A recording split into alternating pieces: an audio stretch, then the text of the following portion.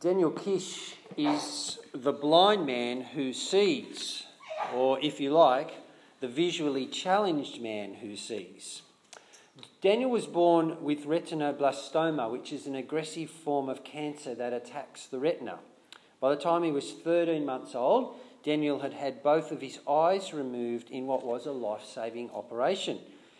So he can't see, or so you'd think. What sets Daniel apart from other blind people is his ability to see the world around him using a technique called echolocation.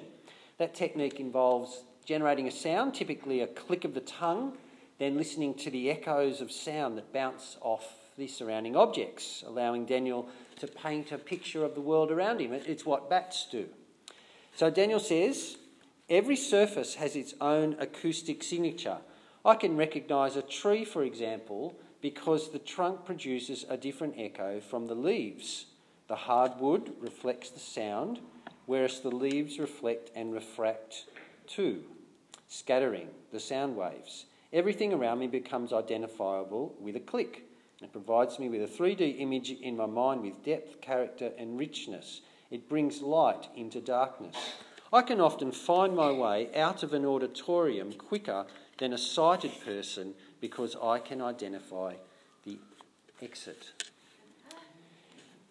Although Daniel was not the first person to use this technique, he's now become an expert in human echolocation, and he trains blind children to use the technique. And he says again, luckily when I was growing up, my parents supported my clicking and encouraged me to have a normal childhood. My friends all rode bikes and I wanted to too, so I taught myself to ride by riding next to a wall and clicking to stay in a straight line.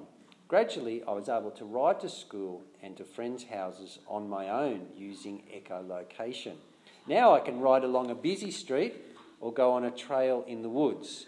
Negotiating rush hour traffic isn't a dream. I'm just glad I can if I want to. I've never hit a pedestrian. I don't ride on the pavement. Cars are excellent echo targets, so I can easily avoid them. I won't say I've never had an accident, but every activity holds an element of risk. That's amazing he says that. Daniel Kish is the blind man who sees, not with his eyes, but with his ears. In our Bible reading today, we meet a blind man who also sees, but this man, it's not with his eyes, it's not with his ears, it's with his heart.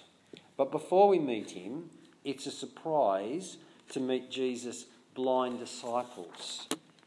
In Luke's Gospel, at the end of chapter 9, Jesus resolutely, we're told, sets out for Jerusalem. In this sermon series, we've caught up with him along the road in chapter 16. Along the way, as he's come into contact with different people, Jesus has taught more about what it is to be one of his people, or one of his followers or disciples. And that's been challenging for us as we've travelled with him. Well, today Jesus is getting much closer to Jerusalem, so he begins to talk about what's going to happen there, something he hasn't really done since just before he set out on this journey. In our Bible reading, you would have noticed that Jesus calls himself the Son of Man. That's interesting because a person described like a Son of Man appears in the Old Testament prophet Daniel's vision as a figure who'll rule the world. Yet the events Jesus predicts here don't really line up with what you'd expect from a powerful ruler. Have a look at verse 32. He'll be handed over to the Gentiles. They'll mock him, insult him, spit on him, flog him and kill him. On the third day, he'll rise again. As shocking as the treatment there in verse 32 is, it's not hard to understand, isn't it? I mean, mock, insult, spit, flog, kill. They're simple enough words. They could easily appear on any Year 4 primary school boy's spelling list for the week. So how do you explain verse 34? The disciples did not understand any of this. Its meaning was hidden from them, and they did not know what he was talking about. Why can't the disciples understand Jesus' prediction? Why are they blind to what he says? It's pretty obvious, isn't it?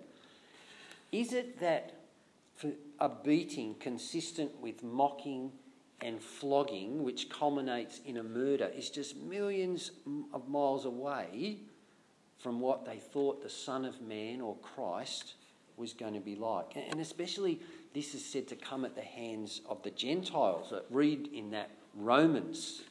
One of the Old Testament predictions for the Christ was that he'd rule over the nations and free Israel from her enemy overlords. The disciples, they've seen all the miracles, the healing the sick, the deaf and the lame and the blind, and they've seen the calming of the storm and the feeding of the 5,000. And so even before they've got to the road with Jesus, they've concluded that he is the Christ, God's promised forever King. He's doing all the things the Christ was going to do.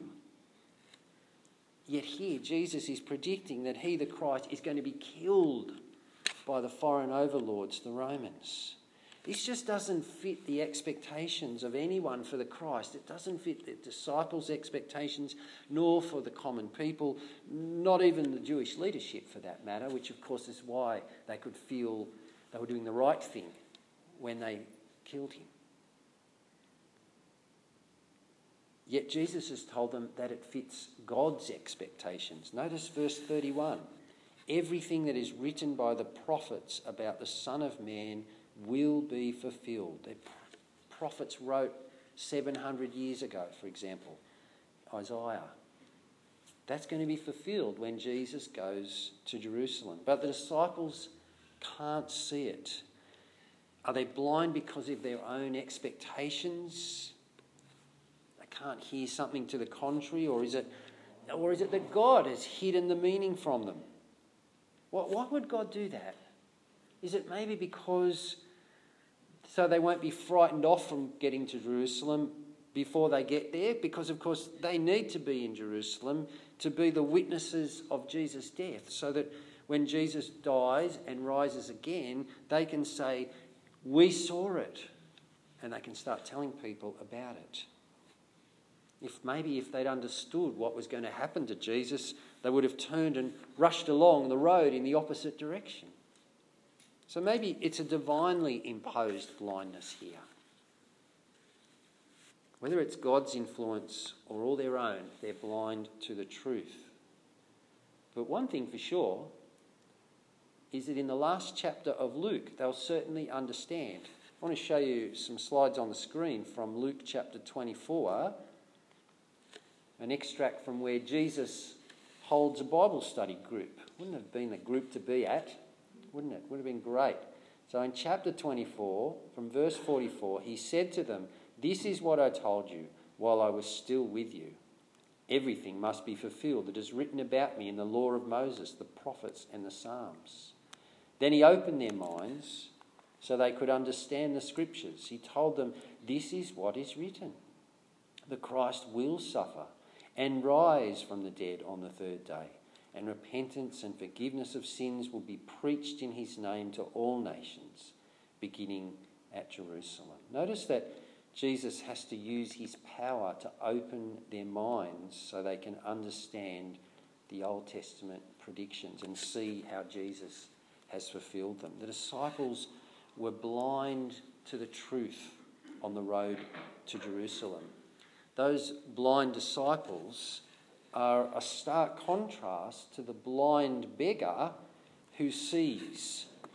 As we move closer to Jericho, Jesus is about 25 kilometres from his destination in Jerusalem. When the blind beggar on the roadside is told that it's Jesus who the passing crowd is accompanying, he ignores all the conventions and makes a terrific, loud nuisance of himself, crying out, "Jesus, Son of David, have mercy on me." Now you might be thinking, hey, isn't Jesus the son of Joseph? I think the blind man has a case of mistaken identity. But no, Son of David is one of the best, most accurate titles by which to address Jesus. It's a title for the Christ. In the Old Testament, it was King David who God promised a son of his was going to rule over an everlasting kingdom where there'd be peace and security from enemies and God-given perfect justice. The Son of David is more commonly called the Messiah or the Christ. this blind man who can't see Jesus is actually the first person in the whole of the Gospel of Luke, since the angel spoke to Mary before Jesus' birth, he's the first person to call Jesus the Son of David. So we have here this blind beggar who sees who Jesus really is. But that's not the only reason why this blind beggar is useful to us eavesdroppers on the road. Because this man, by his actions, gives us an example of how we should respond to the Son of David. Do you notice? He's totally dependent on Jesus. He's full of faith in Jesus. We saw it last week, didn't we? Remember last week?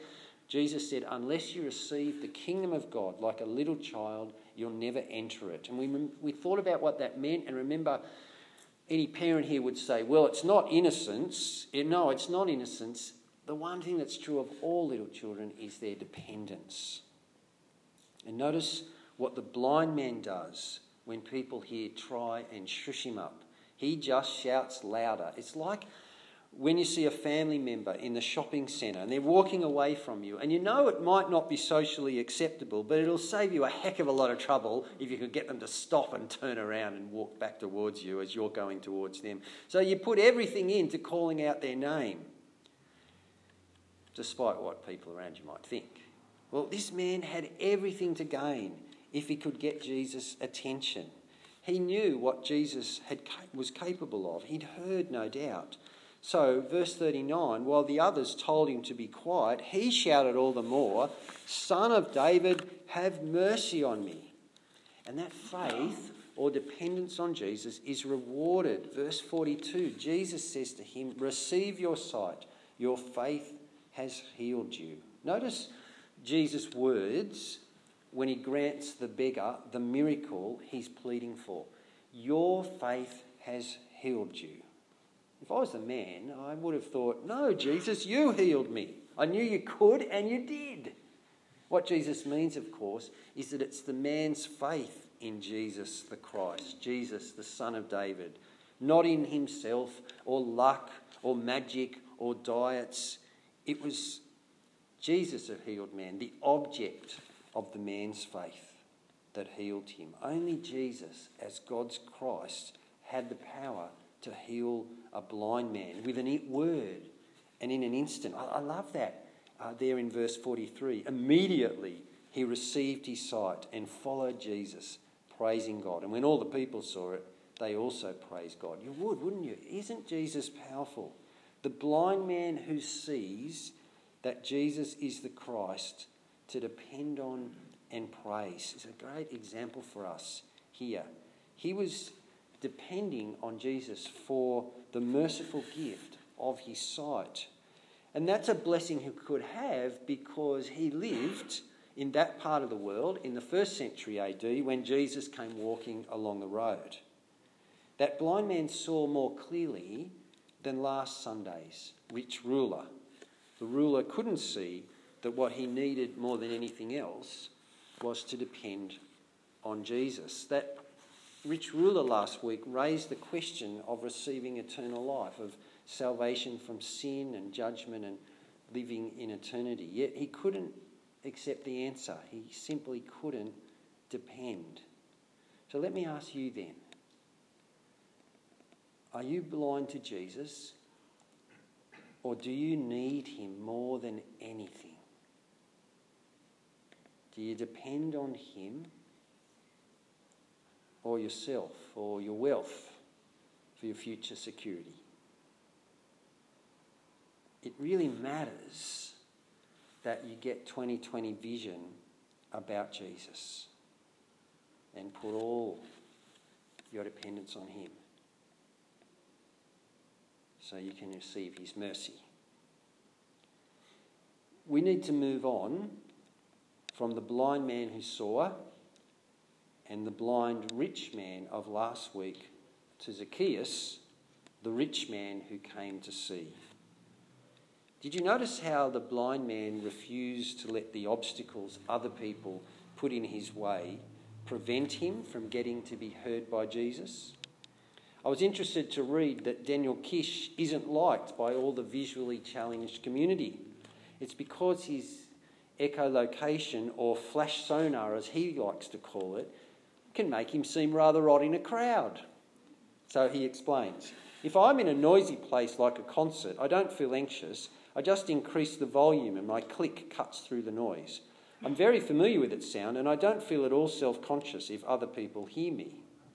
Although clicking is inordinately helpful, blind children aren't encouraged to use it, maybe because it's seen as socially inappropriate. The worry is that the sound makes you look odd. Instead, there's an unfortunate slant toward dependency rather than encouraging freedom. From that last comment, you can see how he gets others in the blind community offside, don't you? They're slanting their children towards dependency rather than freedom. Daniel would rather have the freedom of movement flash sonar gives him than to blend in with the crowd. Zacchaeus here has nothing to lose and everything to gain from performing a rather odd activity to fulfill his desire to see Jesus. He's a chief tax collector, which means he is a social outcast. The tax collectors tended to the Romans to collect the customs taxes on goods. And if it wasn't bad enough to be working for the Romans, then worse still, they used their position to extract more than the fair tax from people. So they were effectively thieves and traders. And Jericho, it's a major customs centre because it's on an important trade route from Jerusalem up out to the east.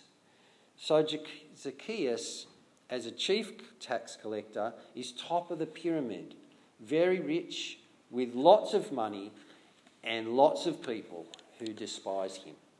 So it won't surprise you that the crowd weren't going to make it easy for the notably short Zacchaeus to see Jesus. Normally, a rich man in their culture would have got front row position, but not Zacchaeus.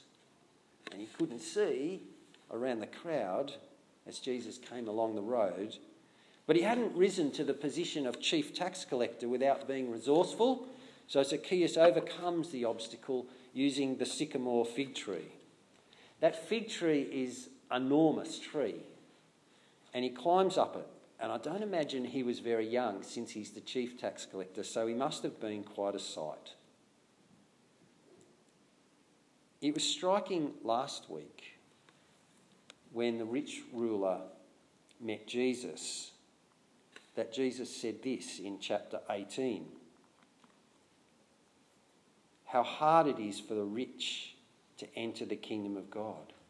Indeed, it's easier for a camel to go through the eye of a needle than for a rich man to enter the kingdom of God. Well, here we have in Zacchaeus another rich man, a very rich man.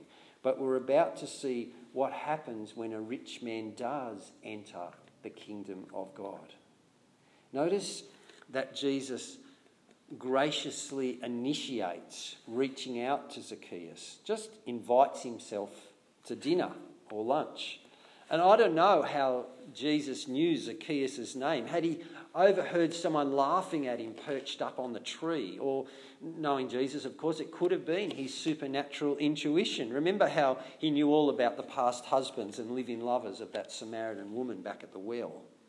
Anyway, notice that when Jesus invites himself, Zacchaeus gladly welcomes Jesus to his house. You can imagine exactly what's described in verse 7 there, the local people muttering to each other as they watch Jesus and short Zacchaeus walking away from the roadside towards the rich man's impressive house. He's gone to be the guest of a sinner. And doesn't Jesus know that? What do you think happens between them heading off to the house? And verse 8, we were told that Zacchaeus stands up and makes an amazing pledge. What could cause Zacchaeus to pledge to give half of his possessions to the poor and pay back 4 times the amount if he's cheated anybody? And you know, of course, he has. What do you think prompted that radical change in the rich man's heart? I take it that Zacchaeus and Jesus have lunch or dinner, and that during that lunch or dinner, Jesus has explained that even for a sinner like Zacchaeus, The way into God's kingdom is open.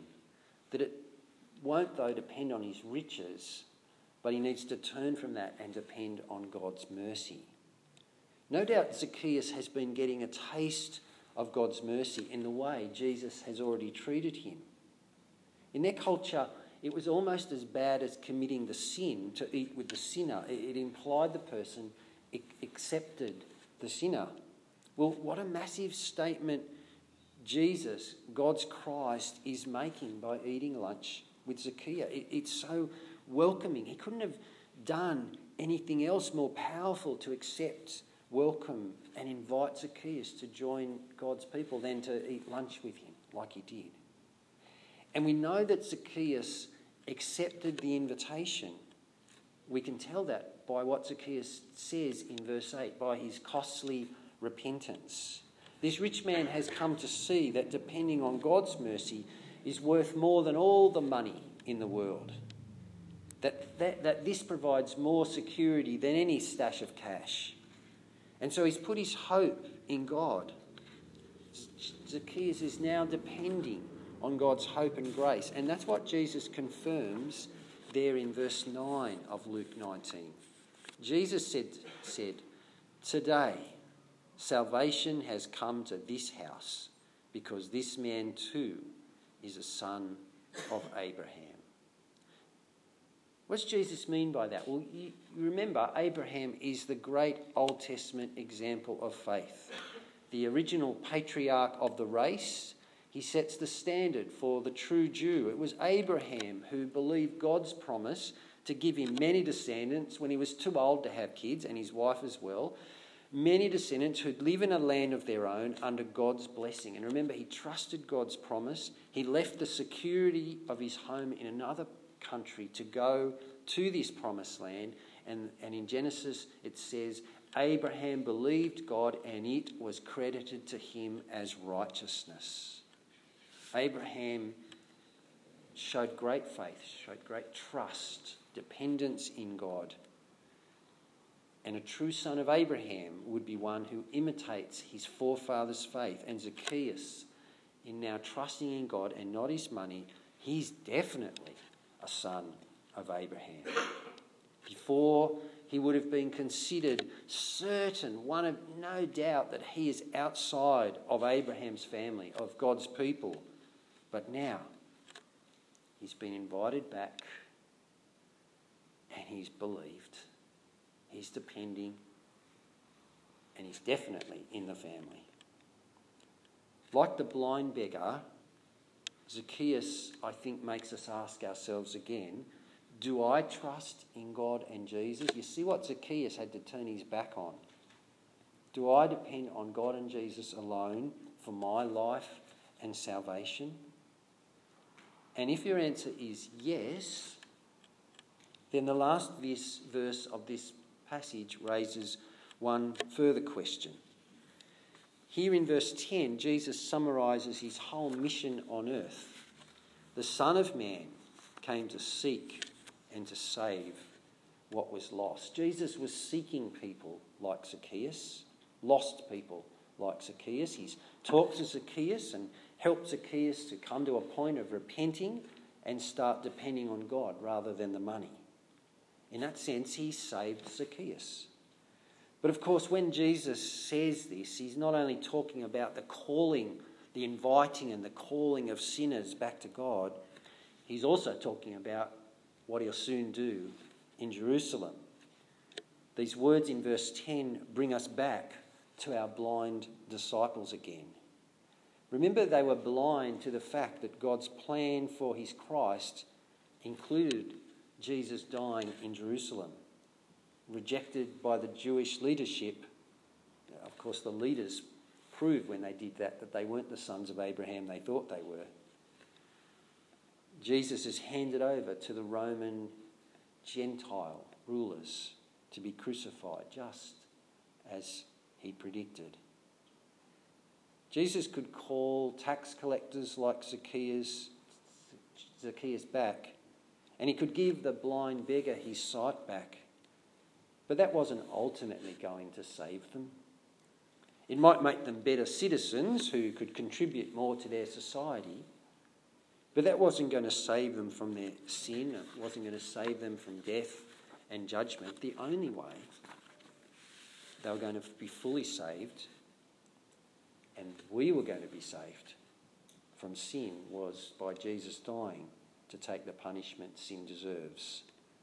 Only when the sin was paid for could God the Father forgive the sinners like Zacchaeus, the blind man, and you and me. The disciples were blind to that on the road to Jerusalem. But I think today, in the words of a favourite song from Hunters and Collectors, Jesus is saying to us, do you see what I see? Do you see what I see? Do you see the lost? So let's think about that question under a few headings. Let's start with behaviour. Jesus puts himself out for the lost. I'm sure it wasn't always comfortable or fun or relaxed for him to spend time with some of those sinners. They weren't his style of people. But he did it because he loved them. And it certainly wasn't any joy to be rejected and then have the Romans mock him, insult him, spit on him, flog him and kill him by crucifixion. And even worse, to feel the weight of his Father's wrath at sin at the same time. Yet the man who could heal a blind man with a word allows himself to be subject to all that for you. So how are you putting yourself out for the lost then? Are you making time to have non-Christian relationships, not just surrounding yourself with the nice Christian people maybe, though we're not always nice? Or maybe for time helping out in some ministry that's aimed at sharing Jesus with the lost. Are you as concerned for the lost as your King Jesus? Let's continue with our money. It's topical when we got Zacchaeus in our Bible reading. If it was good enough for Zacchaeus, then us too. Do you think it's sufficient if our charity giving only works to alleviate material needs like sickness, including blindness? Or do you see that they also need to look to bring people to Jesus to have their spiritual sickness healed as well? I've come to the conclusion that I'll let the non-Christians of our world give to the secular charities, doing good work, the hospitals, the various cancer foundations, animal welfare organisations. I choose to give the limited money I can give to organisations that will seek to alleviate both spiritual sickness through sharing Christ as well as material needs. So I give to Anglican Aid, I give to BCA, I give to CMS. Let's show that we're concerned about the lost in the way we give and the way we think about our giving. And what about our prayers? Do your prayers reflect that you see the lost like Jesus, or are you blind like the disciples? What do you pray for your family, for your friends? Is it only for their material well-being, health and work and relationships? I pray for those things too, but leave it at that and you're as blind as the disciples. Jesus came to seek and to save the lost, and that means Jesus came to die for people's sins. So don't just pray for health, work and family stress. Plead for God to free people from their spiritual blindness, that they'll turn from their other sources of security and put their trust in Jesus as Lord and Saviour. Unless God, in his grace, opens eyes, they're lost for eternity.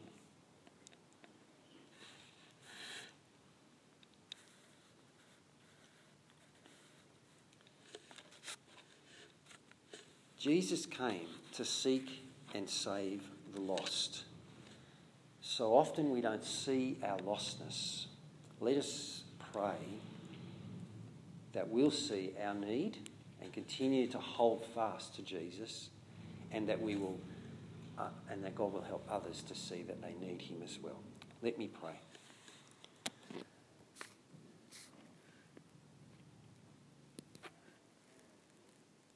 Father God, we thank you for your grace, that little taste, reminder of your grace that we saw in the way Jesus sought out Zacchaeus.